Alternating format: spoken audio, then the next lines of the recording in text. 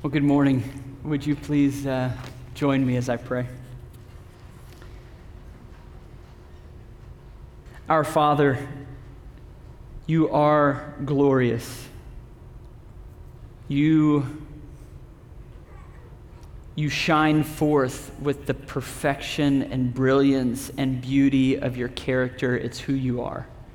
And we as a people are drawing near this morning, asking that you would speak to us, that you would give us ears to hear, and that you would use this text to expose our hearts where we are tempted towards grumbling, towards not trusting you with the circumstances of our lives. I pray that this morning this text would come and speak to us, that your glory would confront and challenge and transform us into something different.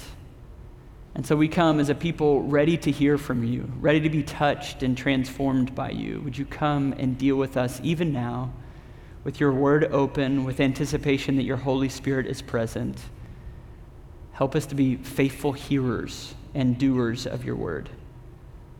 Speak, Lord, your servants are listening. We pray it in Jesus' name. Amen. One of my favorite things that we have ever bought for any of our children is my 10-year-old Caleb's dirt bike. He has an electric dirt bike that he rides around our neighborhood like he owns the whole space. He's got a little biker gang, a couple buddies that ride with him. They cruise the streets. It's got just enough shocks and just enough knobby tires that he can jump some curbs. And I mean, he's very cool. And just yesterday, he came in and got me and said, "Dad, it's making a weird noise and it's not going." And so I went out there and he turned the ignition, and it was just the gears were grinding. I was like, "Ooh, that doesn't sound good." And Dad's not exactly a Mr. Fix-It. If you've been around, you've heard some stories about that. But I fixed this with a tool in my hand. I felt pretty great about it. Flipped it over, got under there. This was something that I could fix. And so we got back up and running at caught where the gears were no longer grinding, but they were engaged, and he took off. And as he rode away, it dawned on me that in many ways, the journey that we're on this morning, wrestling with the nature of grumbling, how it impacts our lives, that I think grumbling causes the gears of God's goodness to grind in our lives, to slow and grind to a halt.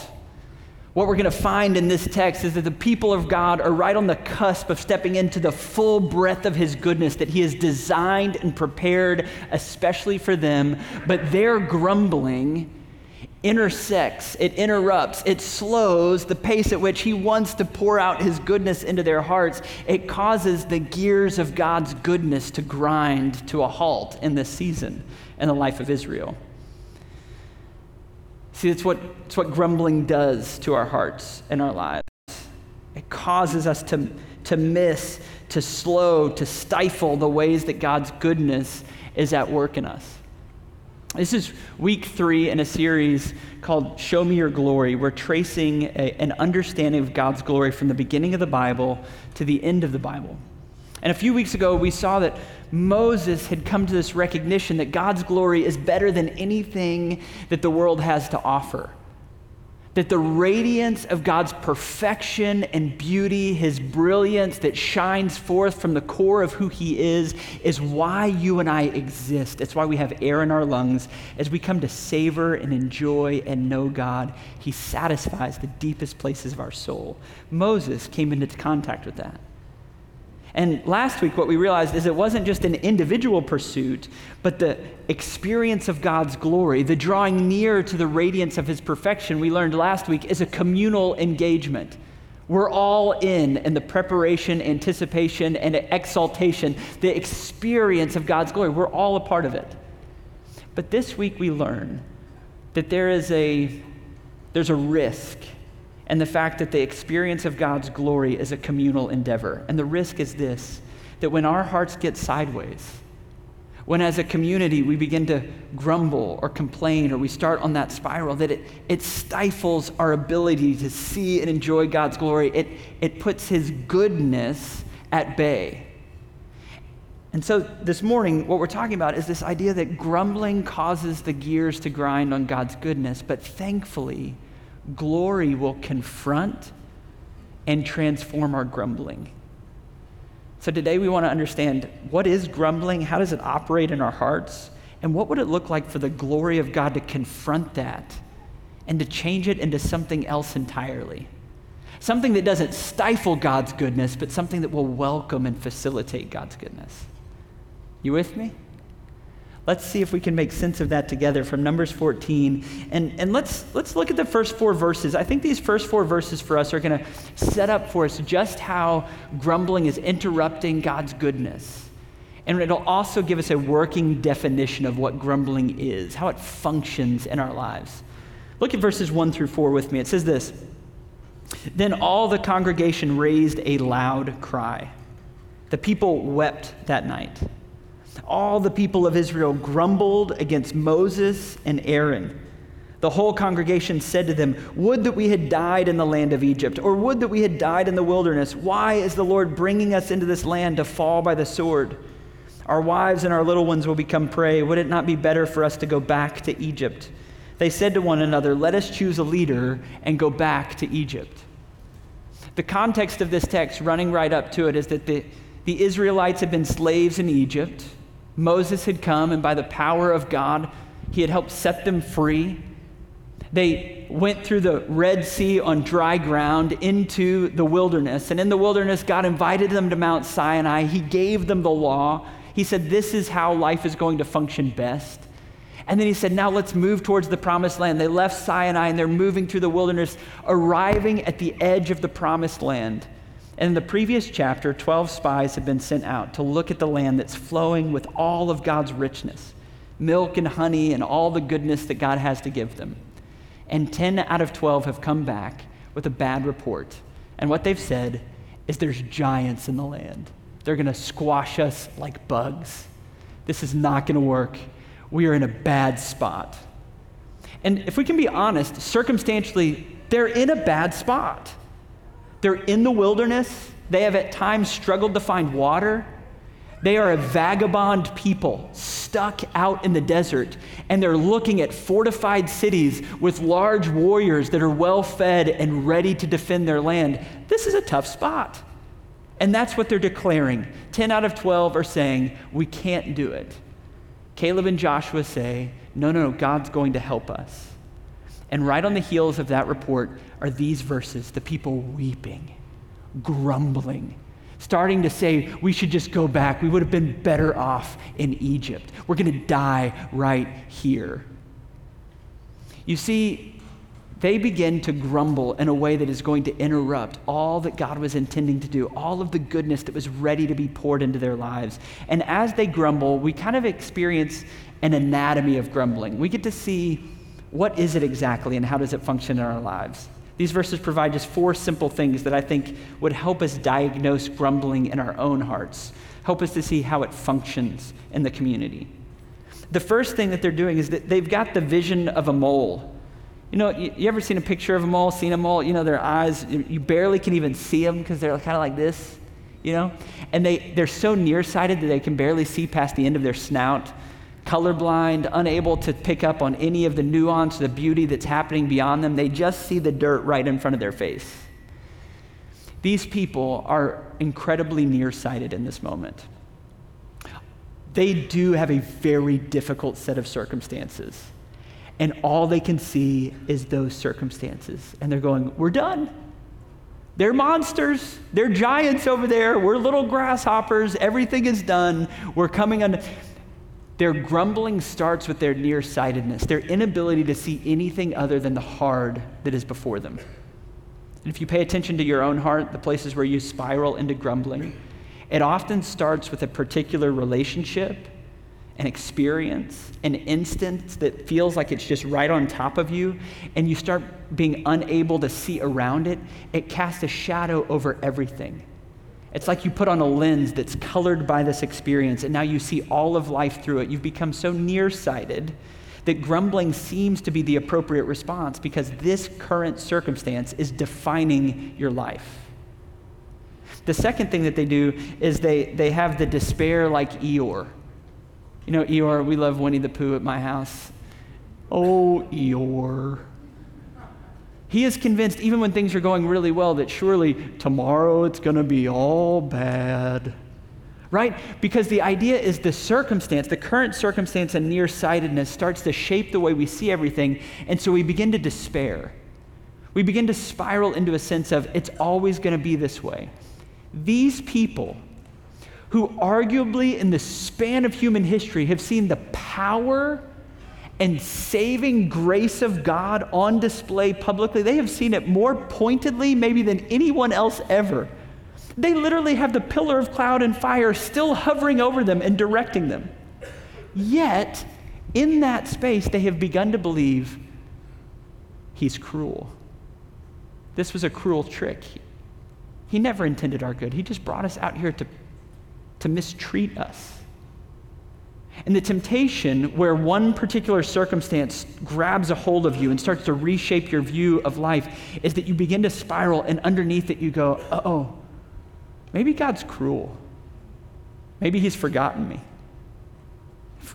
If we can just admit it, some of life's circumstances cause us, especially in the middle of the night, the early hours of the morning, we wake and the circumstance is still present with us, and we're tempted to start going, maybe God's forgotten me. Maybe we're just prey. We've just been let out here to be devoured. You see, grumbling moves from nearsightedness to the despair of Eeyore. And then the third thing is it begins to rewrite history with a crooked pen.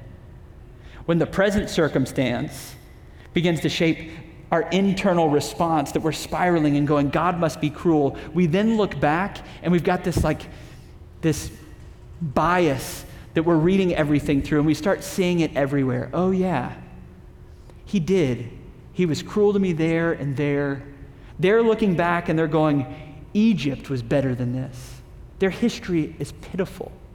They don't remember the pains of their slavery, the awful reality of being under the boot of Pharaoh. They are so bad at history in this moment that they think Pharaoh is a better leader than Yahweh, who is continuing to provide for them and lead them. Which brings them to their fourth reality, that their grumbling causes division. They're ready to turn on their leaders. The group is coming apart. The grumbling heart that shows up in nearsightedness and in despair and rewriting history causes fracturing in relationships. It breaks us apart when we give in to the grumbling heart. There's maybe more to be said about what grumbling is, but this text supplies that working definition. And it raises the question, where do you see it in your own heart and life? Where do we feel those circumstances that press in and we allow them to begin to tell our story in such that we spiral? There's been plenty of these moments over the last year as we have wrestled through family health and sickness and stays in the hospital, and even again in this last week with the unknown, as many of you have heard about our facility, not knowing where we'll be meeting to worship after September 17th. That was an unknown curveball, and I can take any of those plot points in my heart, and at 2 a.m., I can be on this train. I can begin to grumble and wonder, God, well, where were you here or here? They can begin to reshape my vision. They can be like lenses that color everything. The question is, where is that temptation real for you? To begin to grumble. We see in Caleb and Joshua an inverted picture in verses 5 through 10. It's in many ways the direct inverse, the opposite of this picture. Just very briefly, I want to sketch it out for you before we move on. Look at verses 5 through 10 with me, where it says, Moses and Aaron fell on their faces before the assembly of the congregation of the people of Israel. And Joshua the son of Nun and Caleb the son of Jephunneh, who were among those who had spied out the land, tore their clothes and said to all the congregation of the people of Israel, the land which we passed through to spy it out is an exceedingly good land. If the Lord delights in us, he will bring us into the land and give it to us, a land that flows with milk and honey. Only do not rebel against the Lord.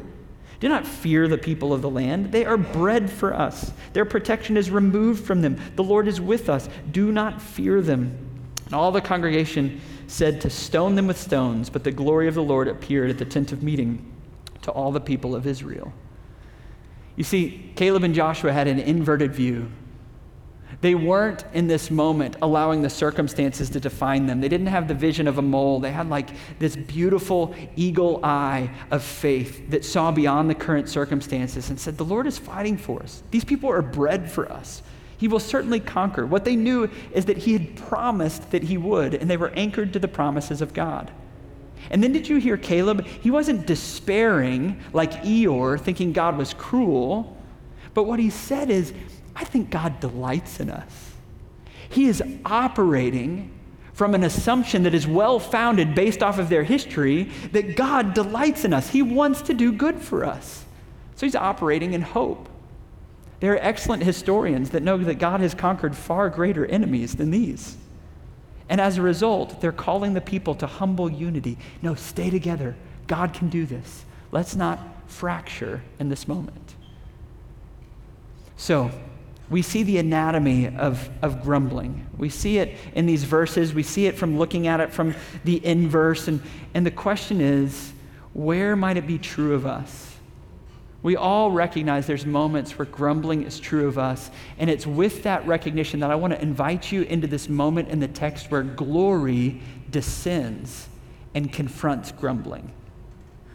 The brilliance, the radiance, the perfection of God's character, when it settles down into a community, like when we are all together aware that God is with us, it's like it shines a bright light into the dark closet of grumbling, and all of a sudden we're like, oh, that's what's happening there. Glory confronts grumbling, and then it transforms it into something beautiful. And I want to explore how that works in this text. How does glory confront grumbling?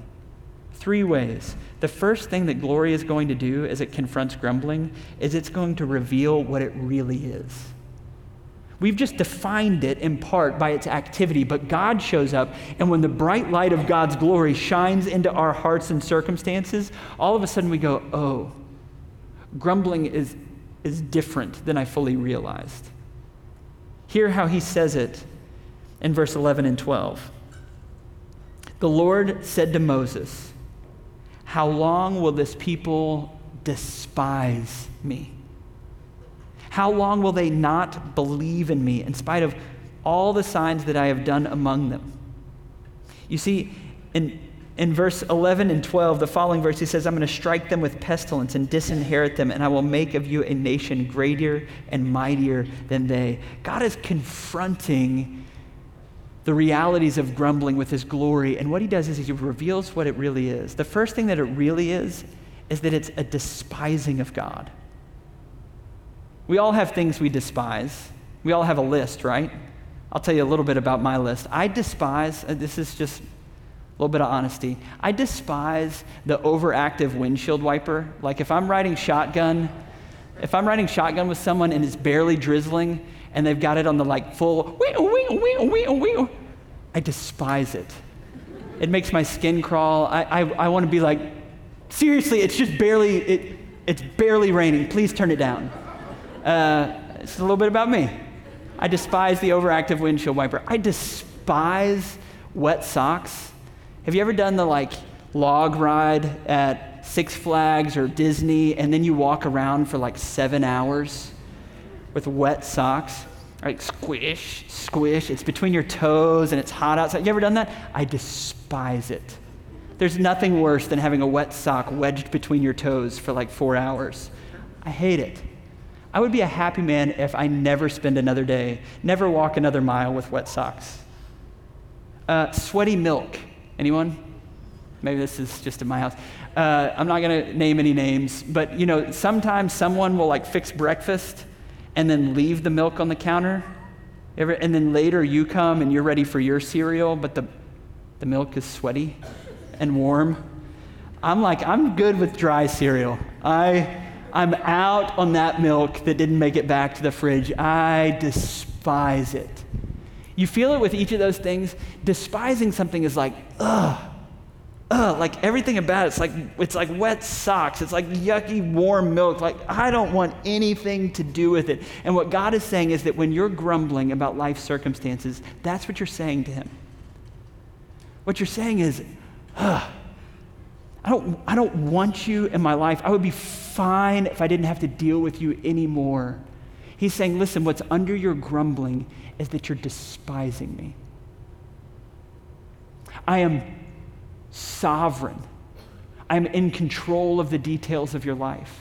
A sparrow doesn't fall to the earth without my knowledge and direction. I know the hair on your head. Nothing has arrived at your doorstep that didn't first come by way of my good and gracious hand, even the painful things I see. And in that moment, when you begin to grumble, you are saying, God, I could deal with you just distancing yourself from me if that would be okay. And then on the heels of it, he says, and it's the reason is because we don't believe him. He says, how long will they despise me? How long will they not believe in me? I've shown them all of these wonderful things I've done. This last year, I had the chance for my boys to meet Tim Tebow, who's like a real hero at our house. They've both read his biography. They love the speech, for those college football fans, the speech that he made the year that they, after losing, came back and won the national championship. Like, Tebow's the deal at our house. Whatever. So I had the chance to get them to meet Tebow through a friend that was like, yeah, we can work it out. You get to come to this deal. And I wanted it to be a surprise to my boys. So at night, they're getting ready for bed. I was like, tomorrow there's something special going on. And so you actually are going to get up early tomorrow. I'm going to wake you up like almost an hour early. And we're going to go do this thing. And I'm going to take you late to school. You're going to miss a little bit of school. I was like, but I promise, it's good. You're going to like this. And my boys, they gave me permission to share the story. My two boys were like undone by this. Stomping around, throwing their backpack like, how early do we have to wake up? You're gonna wake us up when? And I was like, dudes, I promise, trust me, about 9 o'clock tomorrow morning, you're gonna be eating all of your words. You're gonna feel really embarrassed by it. And, like, whatever, Dad, this is ridiculous. And then I'm gonna have to miss school? I was like, yes, you're going to miss a little bit of school. Since when are you so? No, I can't miss school. So we go through this whole thing that night, and I was like, I just wish you guys would trust me. Like, don't you know my track record? Come on. That didn't help. And so they wake up the next morning, we get to the spot, we're in the spot, and all of a sudden Tim Tebow walks in. And they're both like, Dad, it's Tim Tebow. I was like, I know. They got to hug him and take a picture. They got a signed football. They're like skipping out of this building afterwards with their signed footballs. And I was like, can we just pause for a second? Do you remember the stomping around last night, the throwing of the backpack?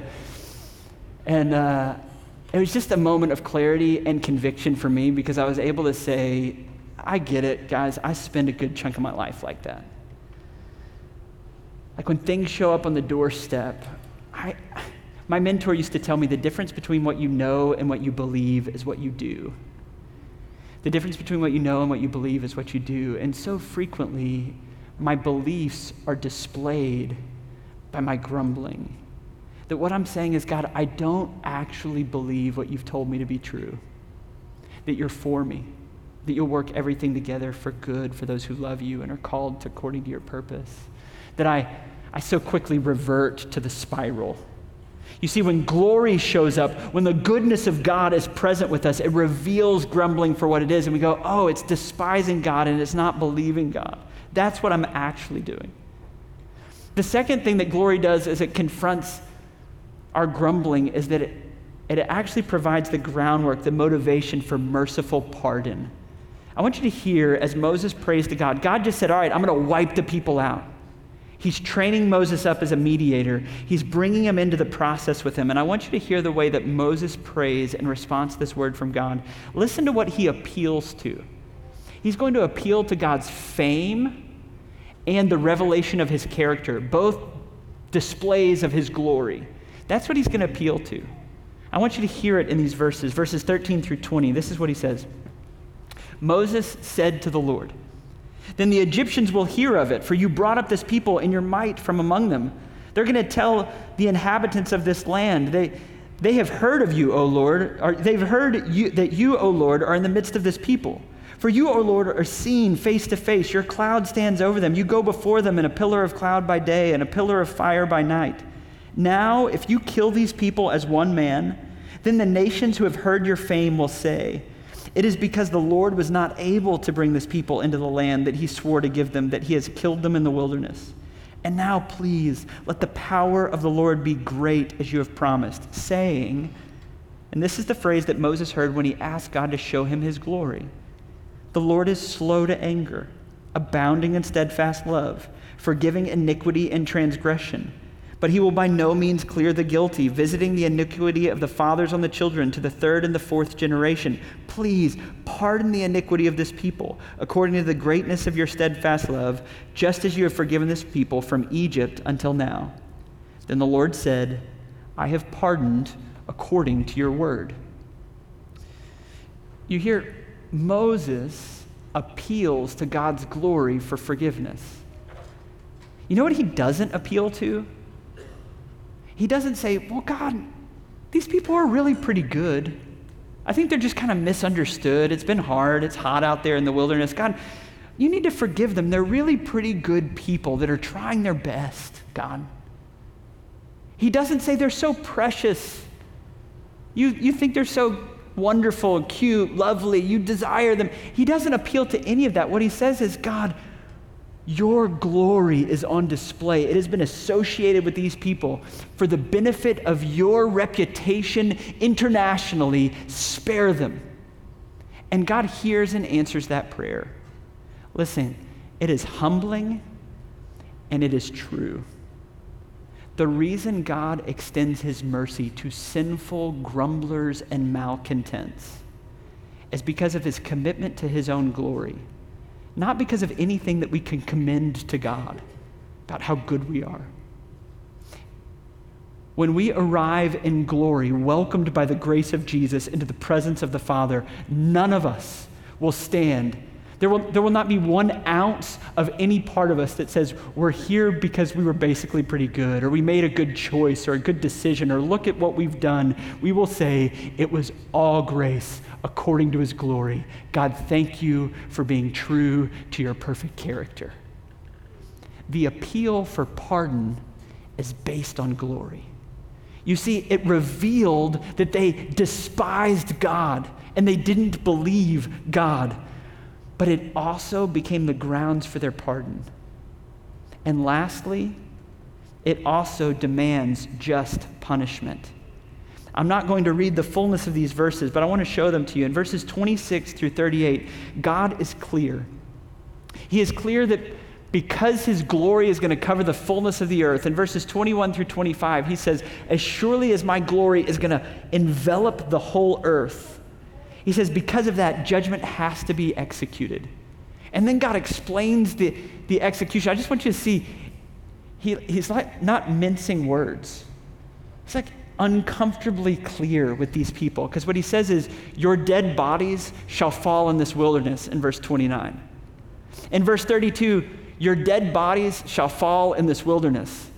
Verse 33, in case you didn't hear it, your dead bodies are going to lie in the wilderness. And then in the following verses, what he says is, you're going to know my displeasure. You're going to come to a full end. There they shall die. What is he doing? He is declaring that because of his glory, if God's glory is going to saturate the whole of the created order, remaking it and purifying it, if God's glory is going to become the story of all, it means that anything that stands against God's glory has to be eradicated. It has to be cleansed from the system. And so we've got this really difficult tension with the descent of God's glory in the context of a bunch of grumblers. And it's this: he displays his glory by showing his mercy and by pouring out judgment. The coin of God's glory has two sides, and the two sides are mercy and judgment. And we as a people are standing before this glorious God as grumblers and malcontents, wondering, how are we going to navigate this territory with this God? You see, a grumbling people confronted by the glory of God desperately need a mediator. They desperately need a mediator. Did you hear it in this text? Moses stood before them, between God and them, and he said, no, God, spare them. I know that your glory is displayed by your wrathful judgment. I know that to be true of you, God, but would you show mercy? Would you show pardon? And he stood between God and man, and what he was able to do as a faithful mediator was to secure pardon. As those final verses made clear, what he was not able to do was to deliver the promised land. Moses and that whole generation did not enter the promised land. All of their bodies were going to end up in the desert. That's what God said. But friends, I want you to hear this good news. There's one greater than Moses, one that was promised in Moses' own time, that there would be a prophet, one greater even than Moses, the better mediator, that would stand between a sea of grumbling people and the holiness and the glory of God and would mediate the relationship. His name is Jesus of Nazareth. And what we see displayed in his life and in his death, we see the glory coin of God on full display. When you see Jesus bleeding and dying on the cross, what everyone present and everyone throughout history is able to say definitively is this: God hates sin, and he's going to do something about it. And in the death of Jesus and the glorious resurrection of Jesus, in that same act, what God is declaring as, by the way, my mercy is sufficient. My mercy has been opened up. The great Puritan thinkers used to say that the mercy and the justice of God kiss at the cross. Fully embodied in one act, in a moment in history, God, the glorious one. And to those who come to place their trust in Jesus, to run to the cross and say, I need a mediator. I have despised God. I have not believed in him. I need one to stand between me and God. Jesus says, come and place your trust in me. And listen, I am the greater mediator that won't just secure your pardon, but I will secure your entrance to the promised land. You see, I absorbed the fullness of the punishment all the way down to the bottom. And in that moment where I was scorned and despised, where the crowd spit on me and said, I want nothing to do with you, and where our voices as grumblers and malcontents have joined in and said, yes, we despise him, he looks and he says, Father, forgive them. They don't understand what they're doing. He extends the radical and full mercy of God to a people in a way that Moses could only mirror in a small way. You see, this word speaks a better word over every circumstance in your life that right now tempts you towards grumbling. What we can all of a sudden do is we can go back to that place where we feel like a mole at 2 a.m. All we can see is the thing that's pressing on us, and we can say, this is dark and this is painful. This does feel like wilderness. They do look like giants. And then in that space, what we can say is, I serve a God who wins his greatest victories in the valley, in the darkness. He has secured it, and it's mine. And as our heart begins to believe it, as we begin to receive it, as the gospel begins to saturate our soul, now gospel gratitude paves the way for his goodness to flood into our souls. You see, gospel gratitude is what glory transforms grumbling into. No longer grumbling, but going, God, look at what you have done in Jesus. You are going to conquer. Your goodness is going to pour into the points of my greatest pain, such that with anticipation, while still in the midst of it, I can say, my God reigns. And with gratitude, I will wait. You see, whereas grumbling grinds the gears of God's goodness, gospel gratitude, it prepares the way. If we just want to stick with our alliteration, what we could say is that gospel gratitude greases the gears of God's goodness, right? It's a lot of G's. Friends, I don't know what you're in the middle of, but I know this. Jesus has conquered. You're in the midst of a good story, even if it's a tough chapter. The glory of God is on full display in the person and the work of Jesus. You can set your gaze on him. You can say thank you even before you know why. And you can wait because the goodness of God is chasing after you. It's coming. Don't you want to be that sort of people? The sort of people that are not grumblers but are grateful in every moment knowing that our God reigns. Don't you want to be that sort of people? I certainly do. Yeah, let me pray for us.